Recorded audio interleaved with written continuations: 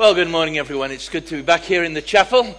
See so many old faces. I'll rephrase that, familiar faces, and lots of new people as well. It's a great privilege to be here, and I especially want to thank you on behalf of the Trust for focusing on our work today and for your ongoing prayers in our prayer diary and for your gifts. It really makes a big difference, and it's good to know that people are praying for us and supporting us. So thank you very much. You may not be surprised that with a trust named 2 Timothy 4, I want to focus on the place in the Bible from which the trust derived its name. However, I'm aware that some of you have heard me speak on this subject in the past, and you may think that a subject such as preaching God's word in a church like Charlotte Chapel with our history goes without saying. And you're right. However, things that go without saying are sooner or later not said. And things that are not said are sooner or later forgotten.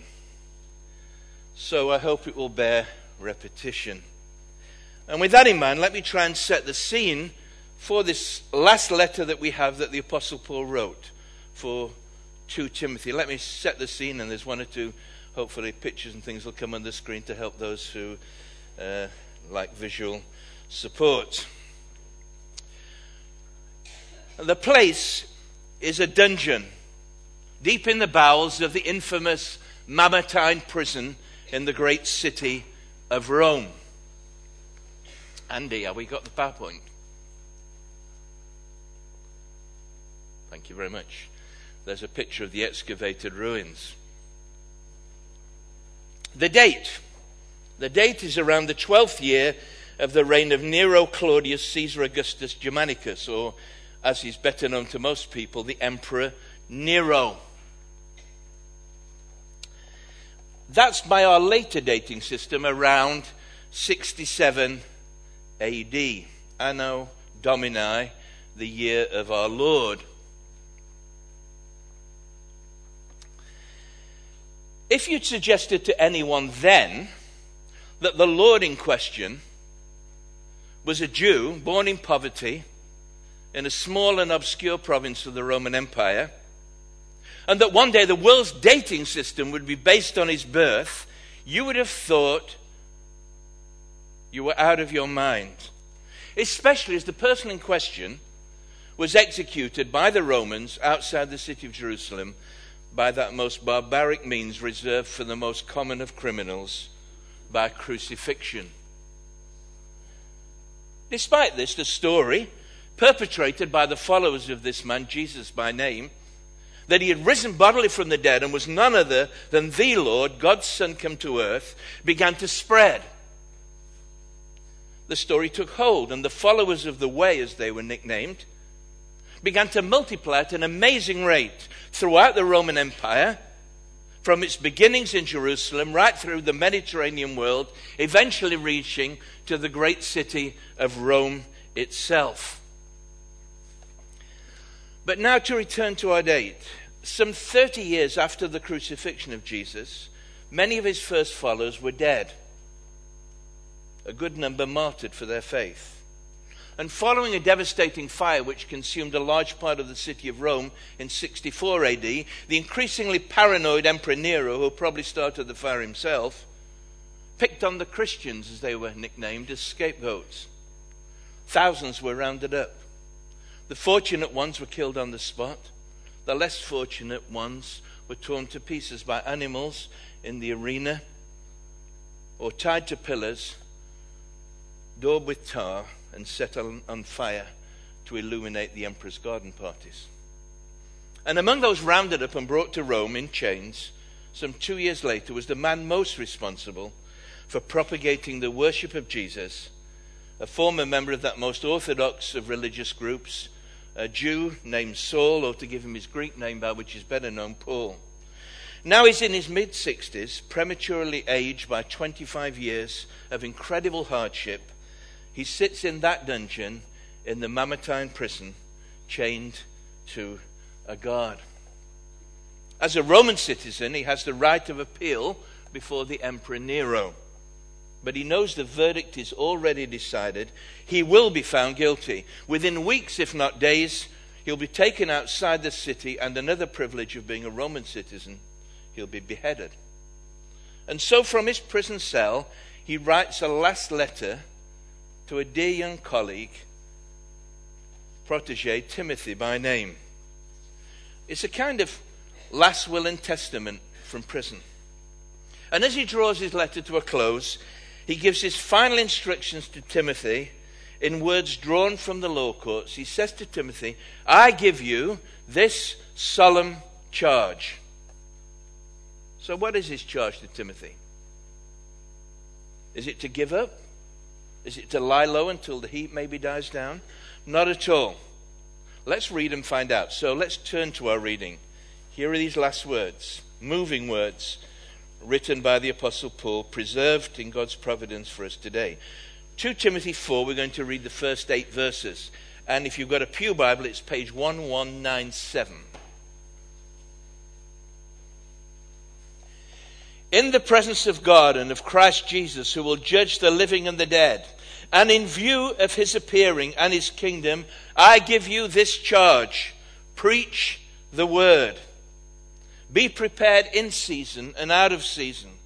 Correct, rebuke, and encourage with great patience and careful instruction. For the time will come when men will not put up with sound doctrine. Instead, to suit their own desires, they will gather around them a great number of teachers to say what their itching ears want to hear. They will turn their ears away from the truth and turn aside to myths. But you, keep your head in all situations. Endure hardship. Do the work of an evangelist. Do all the duties, discharge all the duties of your ministry. For I am already being poured out like a drink offering. The time has come for my departure. I have fought the good fight. I have finished the race. I have kept the faith. Now there is in store for me the crown of righteousness, which the Lord, the righteous judge, will award to me on that day. And not only to me, but also to all who have longed for his appearing. This is God's word. Let's just pray for a moment. Ask God to help us understand it. Gracious Father, thank you that these last words of the Apostle Paul, moving words from a prison cell, have been preserved for our learning and for our instruction, and to challenge us today in our generation. So we pray you'll speak to us, and that we will hear and respond. And we ask it in Jesus' name. Amen. So what is Paul's solemn charge to Timothy? We can summarize it in 3 words in the English translation, and for those who are interested in these things, it's 3 words in the original Greek language in which it was written. Quite simply, he says, preach the word. Now, to many people today, the word preach conveys an image of some dry and dusty eulogy delivered from a high pulpit within the walls of an ancient building. But that is not what the word used here means. It's the word used, again, it's an interesting Greek word, it's a word used of blowing a trumpet. It's a word used of proclaiming. It's a word used of a herald walking down the streets of a city and announcing in a loud voice a message from the king. What he says is not his own opinion, but that of the highest authority in the land. It is not a party political broadcast that will be followed by someone else saying something different. It is the word. Now, of course, Paul is not talking here about a message from a human king, but from the one who is King of Kings, God himself. This God, he's just reminded Timothy, if your Bible is still open at 2 Timothy 4, just previous to that, he's reminded Timothy that this God has spoken through the Holy Scriptures, which he says are breathed out by God. And he's spoken finally and fully through his Son Jesus, who is the Word. And the word from the Word is good news, or again, to use the Bible word, it is the gospel for all people. So that gospel, that good news, must be preached, heralded to the world. This has been the life and calling of Paul himself. Again, if you've got your Bible open there, if you just turn back to the opening of the letter, in verse 11 of chapter 1, he says, and of this gospel I was appointed a herald. The word herald there is the noun from the verb to preach. Of this gospel I was appointed a herald and an apostle and a teacher. But Paul's heralding days are almost over. His duties are almost finished. And so he writes, knowing this, to Timothy and says, preach the word. And I simply want to say to you, very simply, looking at the passage back in front of us now, chapter 4, verses 1 to 8, there are 3 reasons he gives here. 3 future events which should motivate Timothy to preach the word. And the word, these 3 things are future events that should motivate us today if we are followers of Jesus Christ. And particularly if we're involved in any kind of proclamation ministry. So here's the first future event. He says, preach the word because Christ Jesus is coming. Preach the word because Christ Jesus is coming. Look at the opening words. In the presence of God and of Christ Jesus, who will judge the living and the dead, and in view of his appearing and his kingdom, I give you this charge, preach the word. Timothy, he says, you're to preach the word because a future event is coming. He describes it as the appearing of Christ Jesus. Now, I keep talking about all the words. One of the things we try to do with preachers is get them to look at what the words actually mean. And the word appearing here is an interesting word. It's been transferred into the English language. If you went to grammar school, you've probably heard of it. Maybe you have, I don't know. But the actual word, the Greek word, is epiphany. It's a Christian season now, but the word epiphany, which is used here, is the revelation of the presence and glory of an important person. It was used in the first century of Roman emperors. If a Roman emperor was coming to your city or your town, they would say, the emperor's coming and you need to be out on the streets ready for his epiphany. They, of course, being rather pretentious, like to think of themselves as gods, so it was a very appropriate word for them. But the epiphany mentioned here in verse 1, and again in verse 8, is the epiphany. Paul says it's going to be the final revelation of the glory of God seen in Jesus Christ, and every person who has lived and is living at that time will see it. Every tongue will confess that Jesus Christ is Lord. His kingdom will come to earth as it is already in heaven. So in view of this fact, Paul tells Timothy and us, preach the word in view of the epiphany of Christ Jesus, who is the King. And the word that we're to preach, the word from King Jesus, which the herald is to shout out in the streets, it calls on people to lay down their arms and accept his gracious peace terms. In another of his letters, Paul compares this to the work not just of a herald, but of an ambassador. Here's what he says, 2 Corinthians 5, it's on the screen. We are therefore Christ's ambassadors, as though God were making his appeal through us. We implore you on Christ's behalf, be reconciled to God. God made him who had no sin to be sin for us, so that in him we might become the righteousness of God.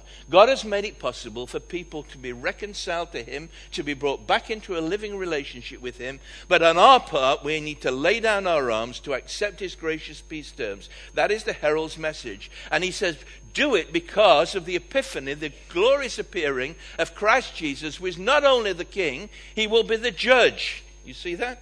Who will judge the living and the dead? In that same letter, in fact, the same chapter in that letter that I've just read from 2 Corinthians, Paul writes again, so we make it our goal to please him, whether we're at home in the body or away from it, for we must all appear before the judgment seat of Christ, that each one may receive what is due to him for the things done while in the body, whether good or bad. Since then we know what it is to fear the Lord, we try to persuade men. Now that is a powerful motivation, and especially for every church. We will stand before Jesus the King and Judge, and he will ask, did you fulfill the commission I gave you? Did you preach the word? To every preacher, for every pastor, to Shane in his Light and Life church, to the guys in every church in this city, he will ask, did you preach the word?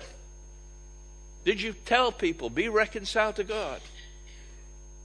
When I first came to Charlotte Chapel, it's a long time ago now, in 1992, when I looked a lot younger and I had a moustache and other things, I was kindly invited for lunch by another city centre minister here in Edinburgh. Very kindly, very nice lunch. We met in a cafe located in his strategically placed church, and afterwards he showed me around the facility, and he said, and I still recall his words, he said, you may know that this church was once a famous pulpit. And I said, yes, I did know it was. 100 years ago, people queued round the block to get in it, to fill this church.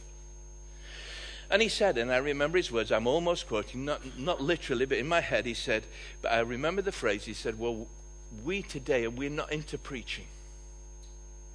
We want to be a city centre community that serves the community. We want to serve the local community.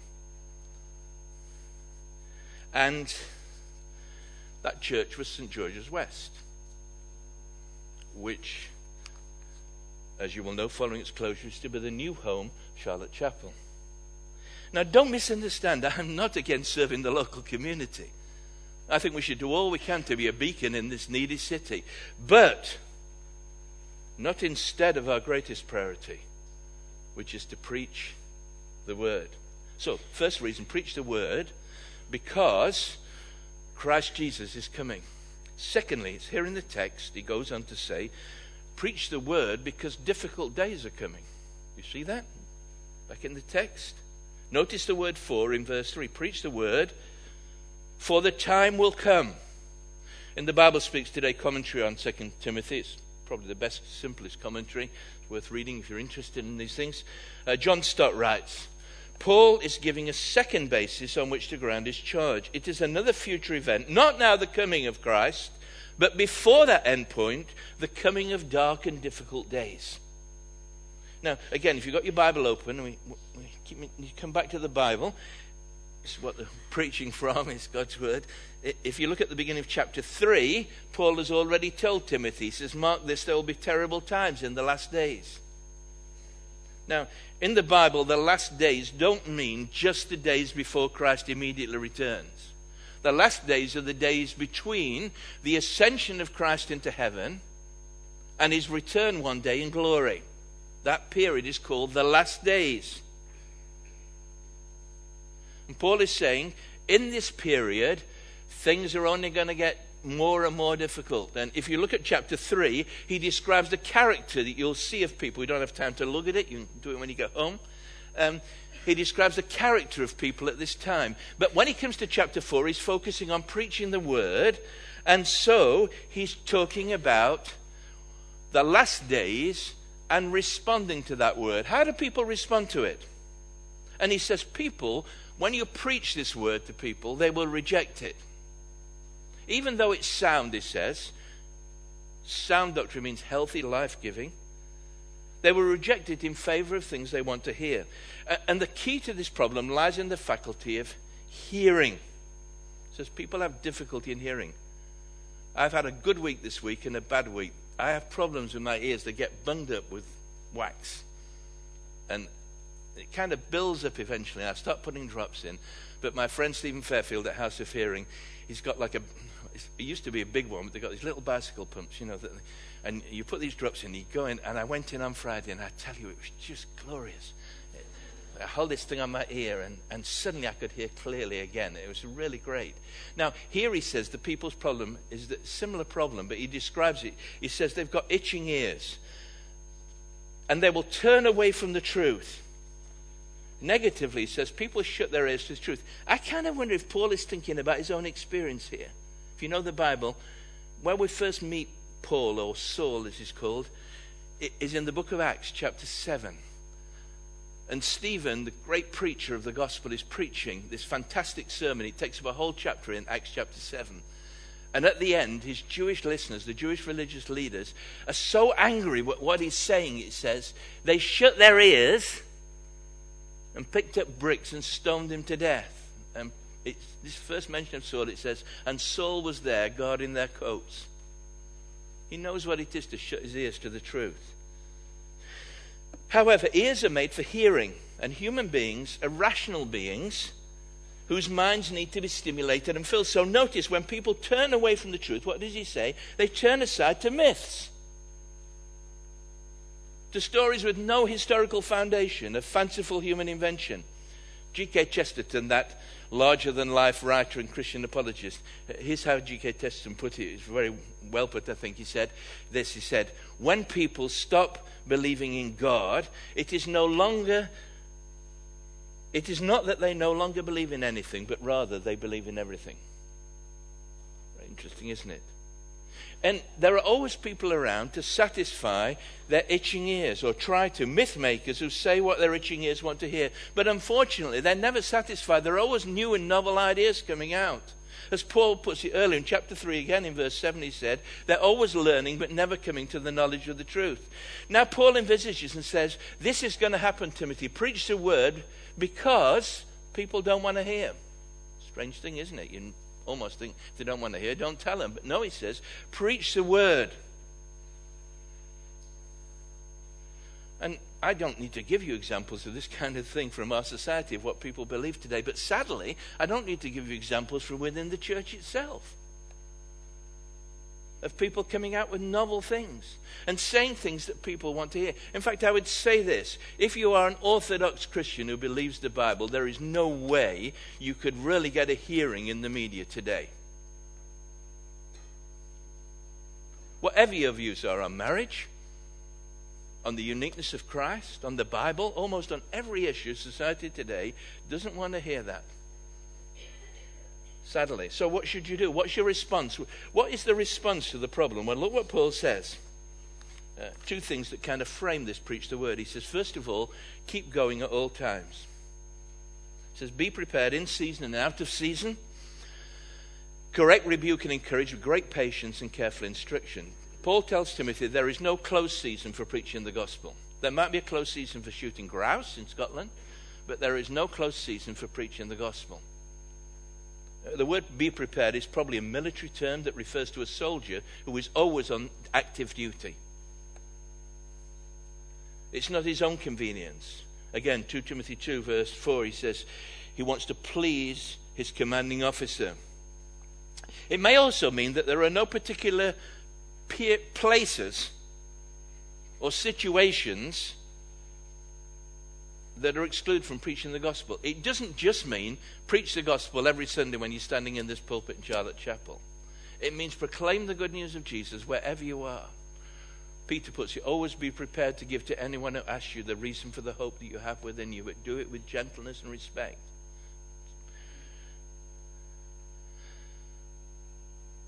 Irregular times, unusual places, opportunities to speak in conversation with someone. And notice we don't have time to look at it. Look what he says. Our message must address the mind, correct? Must address the will, rebuke people to change their minds, and the emotions, to encourage people. Notice again that Paul has just said that the Holy Scriptures do exactly those things. But God uses a human voice to convey the message. Unless we should think we can barge in with insensitivity or take it or leave it, Paul says with great patience and careful instruction. It may take months or years. Paul is writing to Timothy, who is now a pastor in the church in Ephesus. Paul spent 3 years there daily discussing the scriptures and teaching the Christian faith. You can read that in Acts 19 and 20. So don't give up when people don't want to hear the truth. Keep going at all times. And then he says, keep calm in all situations. But you keep your head in all situations. Endure hardship. Do the work of an evangelist. Discharge all duties to your ministry. The word keep calm literally means stay sober. Don't become intoxicated with every novelty that comes along. I've been involved in pastoral work and Christian work for 50 years now. And almost every few years some novel teaching comes out, some novel idea. And Christians rush to embrace it. And I look back over the years and think, where are those things now? They're nowhere. And there's one speaker I heard one time said, if you're a pastor, be careful not to jump after everything. Otherwise your people will get spiritual whiplash. That's a good expression, isn't it? You get spiritual whiplash. Now such a stand, he says to Timothy, will not be popular. It will involve hardship which must be endured. However, it's not enough just to react to that. You need to be proactive to do the work of an evangelist. He's not maybe talking about a particular gift of an evangelist here, but another way of saying keep on preaching the word. And he says do all the duties of your ministry, discharge them all, pastor, teacher, evangelist, ministry of Christ. Now, that same charge to us today and the environment in which we live is totally relevant. That's why the trust that I run 2 Timothy 4, and there are many other people who do this work, I'm grateful to them. We run workshops on different aspects of preaching.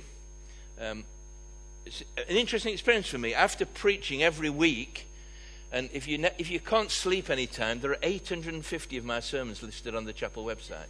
Can you believe that? No, you can't. No, don't go there. But what's been interesting is doing exactly the opposite, not preaching, but listening. I've listened to probably several hundred sermons from a great variety of preachers over the past 4 or 5 years, ranging from people who are beginning to preach, folk who've got more experience, like Shane's been preaching 12 years. I work with one pastor who's been preaching 25 years and says, I'd like to be a better preacher. Our premise is that every preacher, I always tell my students, every preacher can become a better preacher, especially me, and you won't need me to tell you that after this morning, all right? That's why I'm delighted to be involved in teaching at Faith Mission. I teach at the Free Church College, which is a great experience. We've got about a dozen students who are training for ministry. I love teaching at ICC International Christian College in Glasgow with Derek Newton, who ran the course there, the only postgraduate course in biblical preaching in Scotland, which sadly was deemed past its sell-by date and closed. That's why I'm glad to accept any invitation. A couple of years ago, the Church of Scotland in 121, they asked me to go to St Andrews. They had a weekend away for all their new candidates, all their auxiliaries, 65 people training for ministry, and they said, can you come? We'll give you 6 hours the whole of Sunday to teach preaching. Wow, what an opportunity. Especially if you train for the ministry as a Church of Scotland minister at New College, then homiletics, teaching preaching with an excellent teacher, is an optional subject. Enough said. We need to preach because we live in dark and difficult times. Preachers and preaching are under pressure and devalued. So preach the gospel. First reason, hope you're still with me here, preach the gospel because Christ Jesus is coming. Preach the gospel because difficult days are coming. Thirdly and finally, and absolutely obviously, and I'm not going to spend a long time on it because you're already looking at your clocks, because we're going to talk about it this evening, but preach the word, thirdly and finally, because Paul's departure is coming. He says, for I'm already being poured out like a drink offering, and the time for my departure is near. The ambassador is about to be recalled to the court of heaven. Paul says he's literally using a picture from the Old Testament. When people brought thank offerings, they poured out water. He said, I'm laying down my life as a drink offering. And then he says this lovely phrase, he says, the time has come for my departure. The literal meaning of the word departure, again, it's wonderful to look at these words and see what he's actually saying. The word for departure here is the word to loosen something. It's used in different contexts in the first century. Here's some picture of it, this will remind you of it, all right? First of all, it's the word used of loosening a yoke after oxen have been working in the field all day, and you bring them back to the barn and you loosen the yoke and they're free to wander around after a hard day's labor. Paul's labors are almost over. It's the word also used of loosening the guy ropes on a tent before you set out on another journey. And Paul, it's very interesting, Paul is a tent maker. Shane has it, didn't tell you. Shane has it, all the Light and Life pastors have a day job or a night job. You know what he said, a day or a night job. Shane is a roofer if you need your roof doing. There's a plug here to repay you for doing this morning. Paul was a tent maker. And he's packing up his tent for the last time. And as he writes to the Christians in Corinth, in 2 Corinthians 5, he said, I'm looking forward to getting rid of this tent, this body that's worn out. I'm looking forward to getting a permanent building. Listen, the older you get, the more you look forward to it. It's also the word used of untying the mooring ropes of a ship before it sets out on a journey. And Paul has been on countless sea voyages. You know, when the captain says, loosen the guy ropes, the mooring ropes, and off you go sailing on. He's about to set off on the last journey towards heaven. And finally, it's the word use of a prisoner being loosened from his chains. And Paul is about to be loosened from these shackles that bind his hands and feet. And he's going to be free. He's fought the good fight. He's kept the course. Finished the course. Kept the faith. Verdict of Caesar may be death, but the verdict from the higher court and the supreme authority will be not guilty. And here are his future prospects. Now there is in store for me the crown of righteousness, which the Lord, the righteous judge, will award me on that day, not only to me, but also to all who have longed for his appearing. So I would be remiss. I'm talking about preaching the gospel, but let me preach the gospel to you because I don't know all of you. There's a lot of new people here. And I simply ask you a question. Are you ready to depart? If the call came today, would you be ready? Paul is ready. He's come to the end of the journey. Sometimes we don't know when we'll get called home.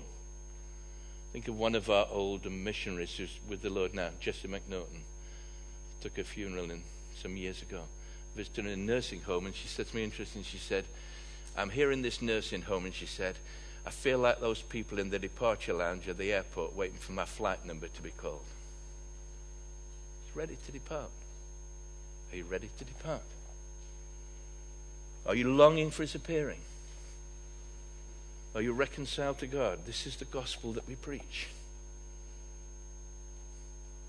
But back to our main subject. Well, that's the main subject, don't misunderstand, but back to our topic today. Paul has his final priority to pass on the baton to Timothy, to preach the word. That's the third reason why we must preach the gospel, the third event. We preach the gospel because Christ Jesus is coming. Difficult days are coming, and Paul's departure is coming. And every generation, as one generation goes, we pass on the baton to the next generation. We'll focus on that this evening, if you can make it. We'll be thinking about that this evening, our focus. But let me say something in conclusion. I began 30 minutes ago, 25 minutes ago, setting the scene. Paul in prison before the Emperor Nero, awaiting execution. So let me ask you, what happened next? Because the Bible doesn't tell us what happened next. We can be almost certain about what happened to Paul from other histories outside the Bible. Soon after he wrote this letter to Timothy, within probably days, weeks, certainly a month or two, he appeared before the Emperor Nero, was found guilty, and he was taken. There's a spot outside the city of Rome on the Ostian Way that's a designated spot, like toll crosses in Edinburgh, a spot where people had their heads chopped off. And his head was chopped off. He was beheaded. We can be absolutely certain about what happened to Nero, the emperor. For a year or so later, when the tide of public opinion turned against him, he took his own life in ignominious circumstances. But you know, what would surprise anyone who lived in the first century is their respective reputations in the 21st century. Nero was a prolific writer. Not one single item of his literary output has survived anywhere. Paul, this prisoner in jail, the letters that he wrote, including this one, have not only survived, but have been read and studied by millions and translated into over 2,000 different languages. Indeed, as one Baptist scholar put it at the beginning of the 20th century, it's a lovely quote this, he said, indeed, he says, the time has come when people call their dogs Nero and their sons Paul.